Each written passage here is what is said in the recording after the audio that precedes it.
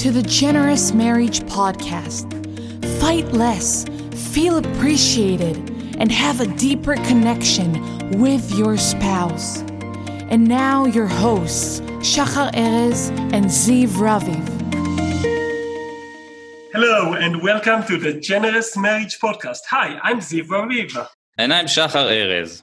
And today we have a special guest, Ricardo Ortizcazarin, who is the president and janitor when needed of Cazarin Interactive, a media company from Minneapolis, Minnesota, and someone that is also involved in helping young couples just before they get wed with their relationships. Hello, Ricardo. Hello. Very nice. I'm honored to be part of your show. Well, we found you online. You're a very humble and generous human being, and we're excited to talk.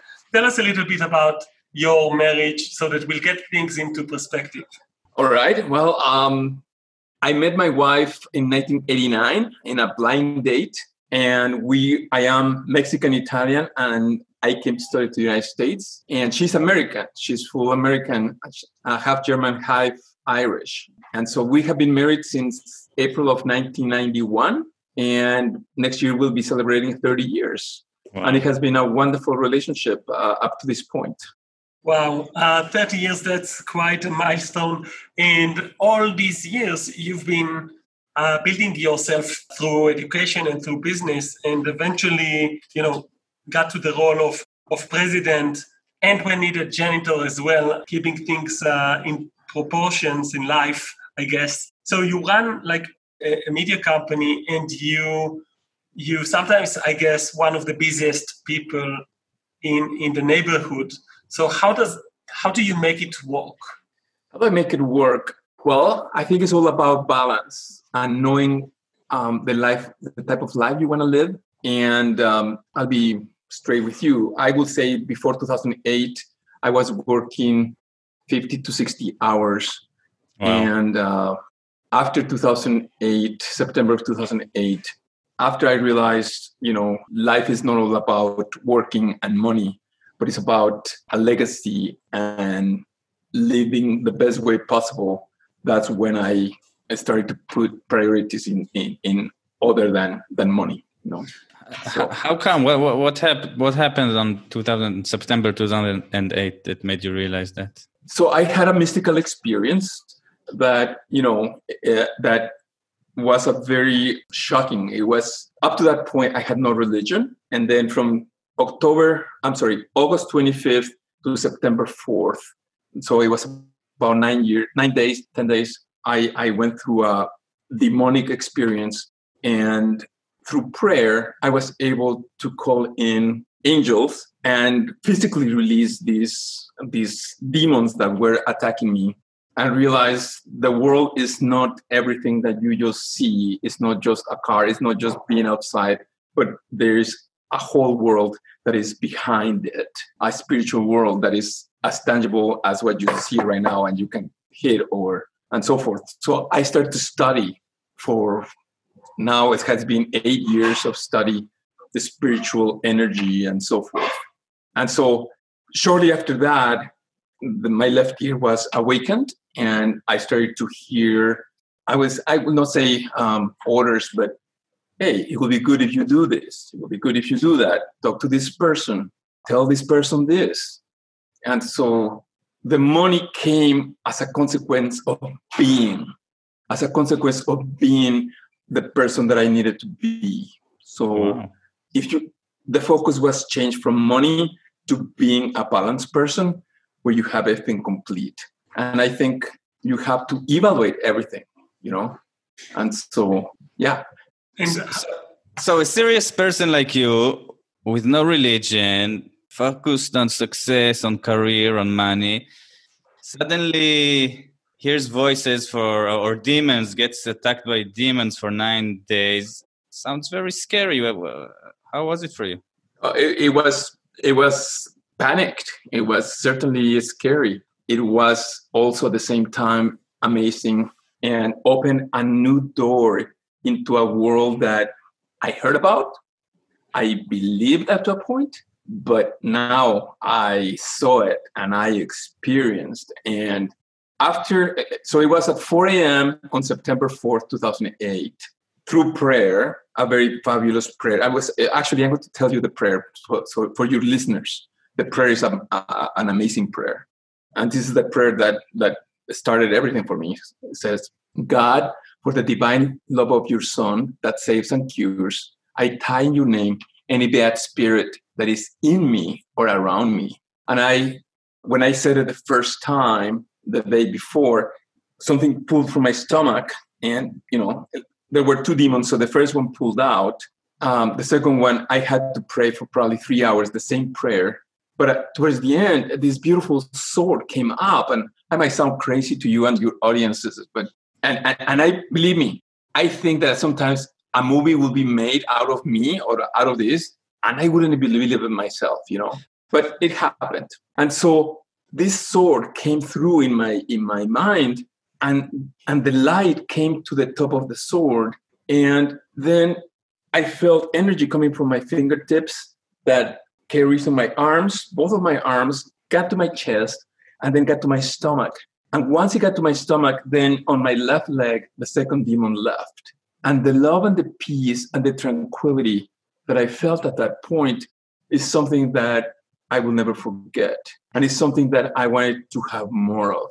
And I have been able to do it through meditation and from being the person God wants me to be, And that sounds amazing.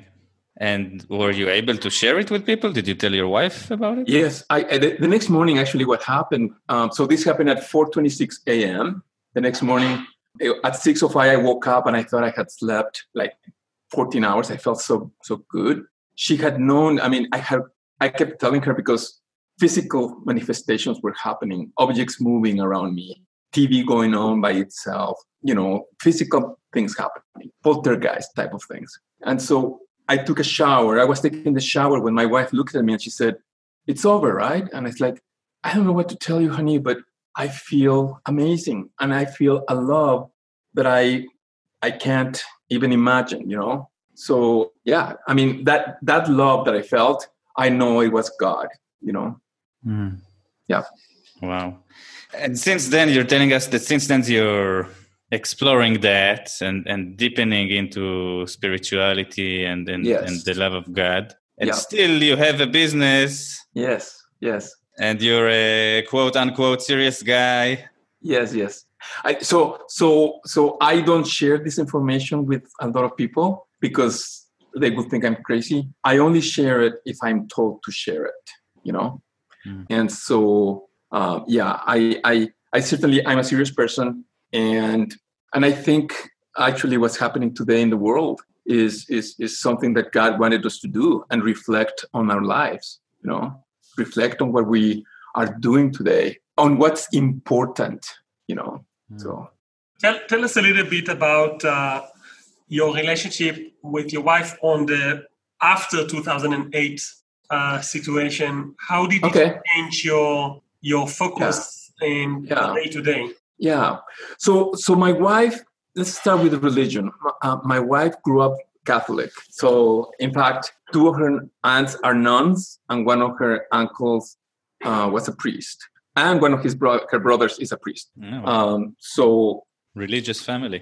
Very religious family, Catholic. So she grew up with going to church every Sunday.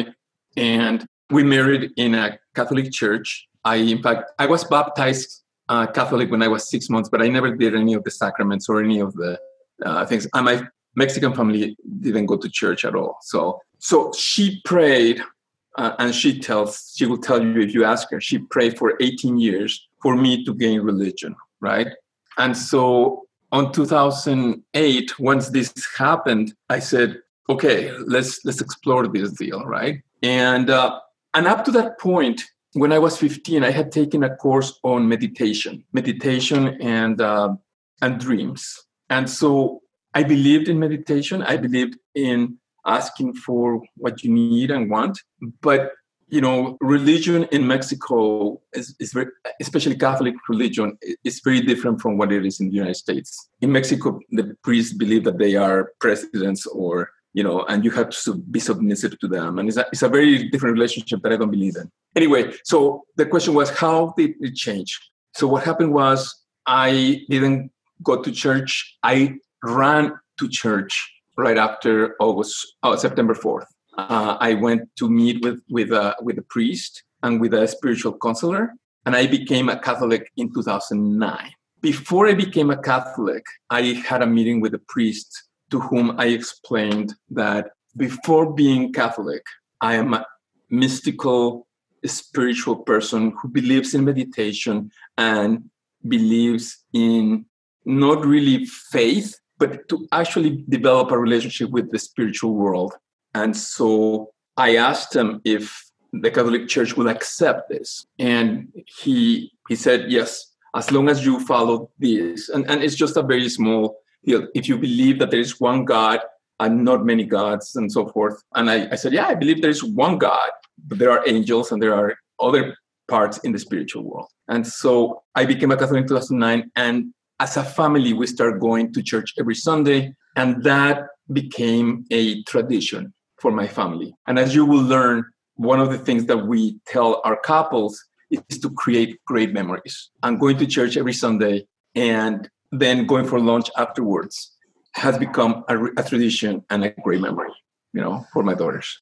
So that's that's one of the changes, Yeah. So one of the things you talk about in your guide that you shared with us before the interview about what you guide young couples just before they get married. You talk about roles in between the couple, between the partners. And I want your share of it specifically because you're also a business person. You're also an owner of a company as a president, a humble president. So what roles works for you? What works for me? I'm sorry. Which one is the? I don't want 1, 2, 3. Which one is the one? I think it's 9. The roles one. Roles. Okay. Oh, the roles. I'm sorry. Okay. So yes. Okay. Actually, this is very good. This action is very good. So since I grew up in Mexico, I'm supposed to be a macho man, right?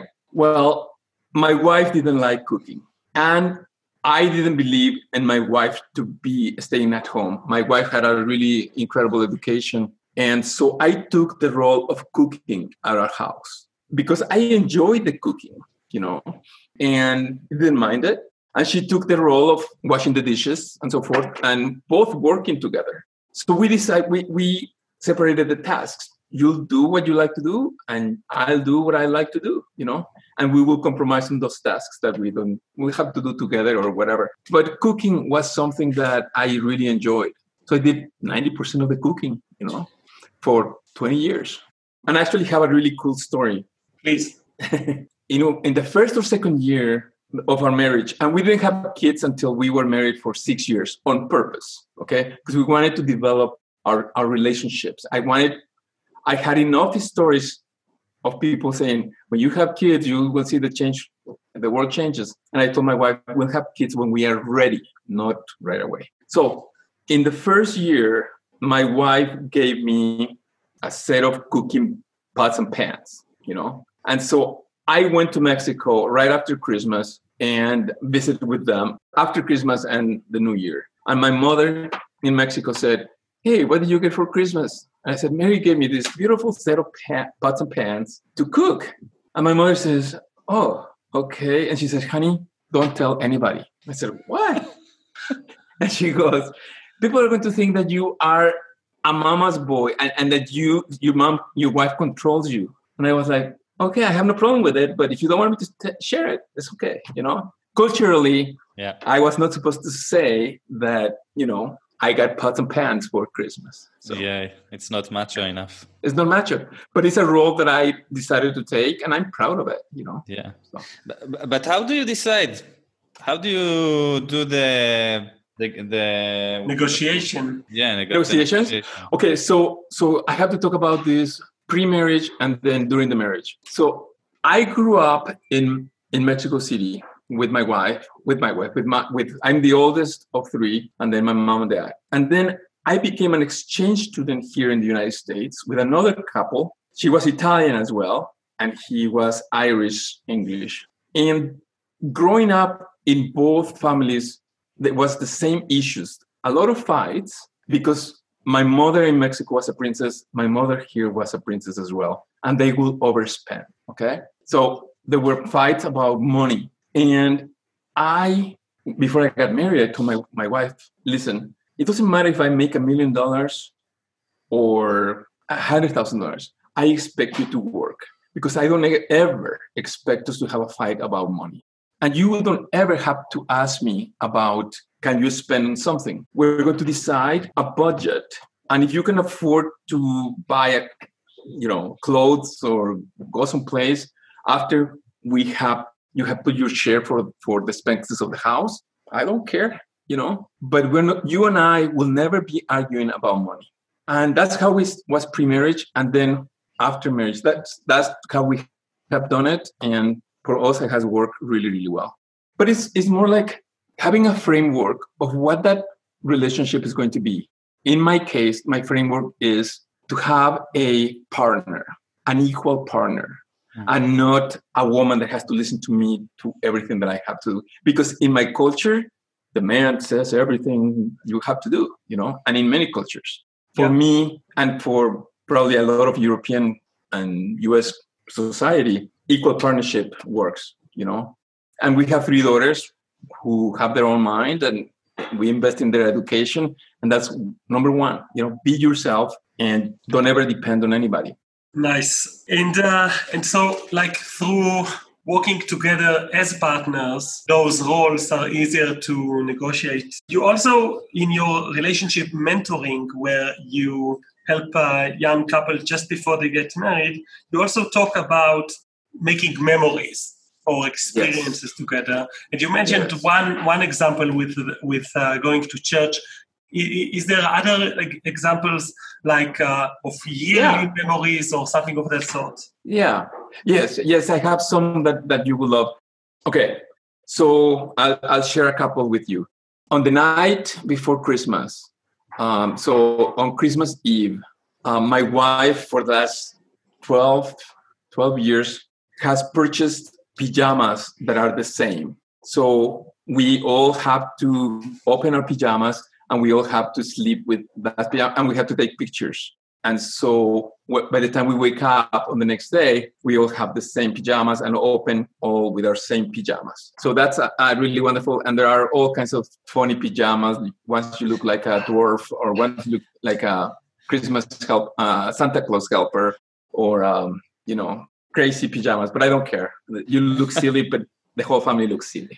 Yeah, sounds like a lot of fun. Yeah. So that's one. Sunday, cooking. So I like cooking. And this was not implemented in the beginning. This was implemented when I turned 50. And I talked to my wife to help me. But we started cooking together on Sunday nights. And I told my girls they cannot go out with boyfriends. They cannot do whatever. And it took us 3 Sundays to get it going. But once it went going, it was great. It was 5:30 p.m. to 7:30. We will cook together. If we were to cook something basic, then we will have extra time to play games together. But 5:30 to 7:30 together. And in the beginning, it's like, okay, what do you want to cook? I made it so I have 3 daughters and my wife. So they will choose the menu for the dinner. And so it could be anything from very basic hamburgers to paella, which is a Spanish dish that has rice and seafood and so forth. And so it was beautiful to see, boyfriends, hey, we want to go out? No, but you can come, but you had to help to cook. So it was okay to bring other people in. And then when there were other kids who were like, I want to come on your Sunday nights, And so that was a beautiful, beautiful tradition that lasted probably 3-4 years. Because then my daughters went to college and they were not here. And it was very, very pretty, very, very nice. So when they are here, I push for that. Yeah, so it's not just experiences. You also create traditions, rituals. Yes, there you go. Yes. Yeah. Also, and when I ask all my daughters, what's the best about being with us and, us being your parents, they all say the same. The traditions that we have, So these are great family traditions. Any couple marriage tradition that you want to share with us? Yep. This one here I would recommend to anybody who's going to have a child soon, anytime soon, okay? So we decided, or because of that deal about money, I told my wife, we're going to evolve our careers. And once we feel settled, we'll have our first child. And so it was 5 years when we like, okay, you can get pregnant. And it was 6 years into the marriage when my wife was able to get pregnant. And so we had a daughter. And many women in your audience are going to feel the same way of what I'm going to say. They wanted my wife wanted to be close to the child, to the baby, and not leave the baby. And before this, we were to go out a lot. So what I did is I read a little bit, and I know there's hormonal changes in women and so forth. But what I did was this. I called a neighbor. Our baby was 3 months at this point. And I said, neighbor, I will appreciate if you can babysit. I will pay you. Can you come on Saturday at 5 p.m.? I didn't tell my wife before this. And she said, yeah, I'll be there at 5 o'clock. On that same Saturday at 10 a.m., I told my wife, tonight at 5 p.m., our neighbor's coming over and we're going to go out. And you and I are going to spend time together. And she started to cry and she said, no, I cannot leave the baby and so forth. And that day was the beginning of a 22, 23-year tradition for us. Every Saturday, we go out. Out of 54 Saturdays in the year, we probably go out 45 of them, just the two of us, you know. Wow. So it's a beautiful tradition. My daughters knew it. The babysitters will be coming in, and it's just the two of us spending time together for each other. It's a beautiful tradition, and it's great to have a weekly date night. And what I love most about this story is how you took ownership of it. You didn't, so many men, they want to have a date with their wife. They leave the babysitting responsibility to the wife. Sure. No. We, as we explained, we have different roles, we are a partnership, or whatever you have to do at the time. Yeah. And you realize what you want, what your need is, and you took ownership and did it in such a generous and loving way, such a kind way, that even though it was hard for her, she was willing to let go. Yeah. We share that with all of the couples that we advise. Yeah. Wow. One more tip that you share in your guide is about how there are ways to make decisions for both of you. So tell us about that. Yeah. So there were times in which, my wife would buy something for the house and she will come like, oh, I don't like it. And it took a couple of those situations where we said, okay, we need to create a process in which you can make decisions for both of us, but there has to be a way to reverse that. And so we came out with the following. You can buy anything you want for the house. If it's for you, for your personal thing, no problem. But if it's for the house, like a lamp or like a piece of furniture, a sofa, something like that, then you can buy it, but you keep the receipt and you don't know that it's going to stay in the house until you get the approval of the other person. And so you can bring it home, but if the other person doesn't like it, it will have to be returned. And so once we have that, it was like, buy anything or whatever. Or if you are at the furniture store, you can send a picture of what this is going to be and then get the approval that way. So you don't have to go through the return. But it's just talking, right? Communicating and deciding how we're going to go through that process. Mm-hmm. So there's a lot of trust, and each one of you can buy what you like. Yes. But you're also open for feedback and to... Yeah, and if you don't like it, okay, it has to go back. And the other person has to be okay with it. And how often did you have to use the veto power and to ask for returning it? Out of, I would say 15 times, I think I asked for 1 or 2 things to be returned. And out of the times that I bought, I don't remember anything being returned, So it's a tradition that created trust, basically. Yes. And again, just the framework is a partnership, right? It's not what I say goes, We have both to agree on what it goes. Same about, educating the children and same about everything? Yes. My wife it was very important for her that they will have Catholic education. And I believe in Catholic education, but it's very expensive here in the United States, And so I said, fine, but you pay for it. And I support you, And I said, having a company and so forth, I just didn't want to have one more expense, And she's a very successful executive, and so she paid for the most of the education of the girls, and so they have Catholic education, and it is what it is. Yeah. I want to ask you about the times in your life where you're very busy and you have to do some, finalize the project for work, or a big customer has a big launch of something and you're helping them. And in that time where the business is a priority, I want to know what makes you feel supported in your relationship with your wife. That's a really good question, and I know the answer. And so there's a point in the relationship, takes 1 year, couple years, to know the ins and out of your partner. And I know when to leave my wife alone because she reacts like, I can't deal with it right now, or whatever it is. And I just step out and create a little bit of a fence about her, talk to the girl, hey, be careful now, whatever. And then when she comes down, you can talk to her and say, okay, what was going on? How could I support you, right? Well, the same thing happens when you get very busy. And it's okay to get very busy.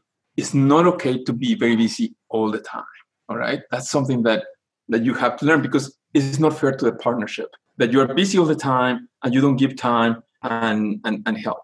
And so you have to be fair to the partnership by knowing that in work, you can be busy a little bit and change priorities and change whatever you need to do. And so to answer your question is, she knows to leave me alone and give me room until I'm not as busy. And I know that she does it, because later on we talk about it. So that takes a lot of trust as well, huh? It's trust, is getting to know your partner and understanding the framework of the relationship, which in our case is a partnership. Okay. Are there any small gestures like that helps you feel supported as well? Like for me, for example, it's the fact that I can ask for a cup of coffee. If I'm super busy and I know I can ask my wife for a cup of coffee, I feel so supported and full of love by her making me this cup. Do you have any thing like that? To be honest, I get in such a tunnel vision that what I enjoy is to be able to be like that nothing will bother me. And so I don't know if you both have kids, but kids are very demanding, right? Yes. And so knowing that my kids will not get upset because I'm not responding is the important thing to me, because I want to have a really good relationship with them. And so she helps me on saying to the kids, he's very busy in this day or whatever. Not now, But that's probably it. That would be it. Yeah. She respects that you're busy, understands your tunnel vision, and that the best support will be to let you not be interrupted. Yep. Yeah, I totally relate to that. Yeah.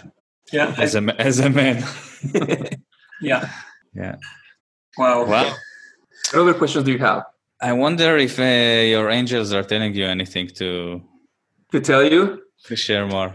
Yeah, actually, they just did. It's amazing that you are asking the question. So here's what they are telling me.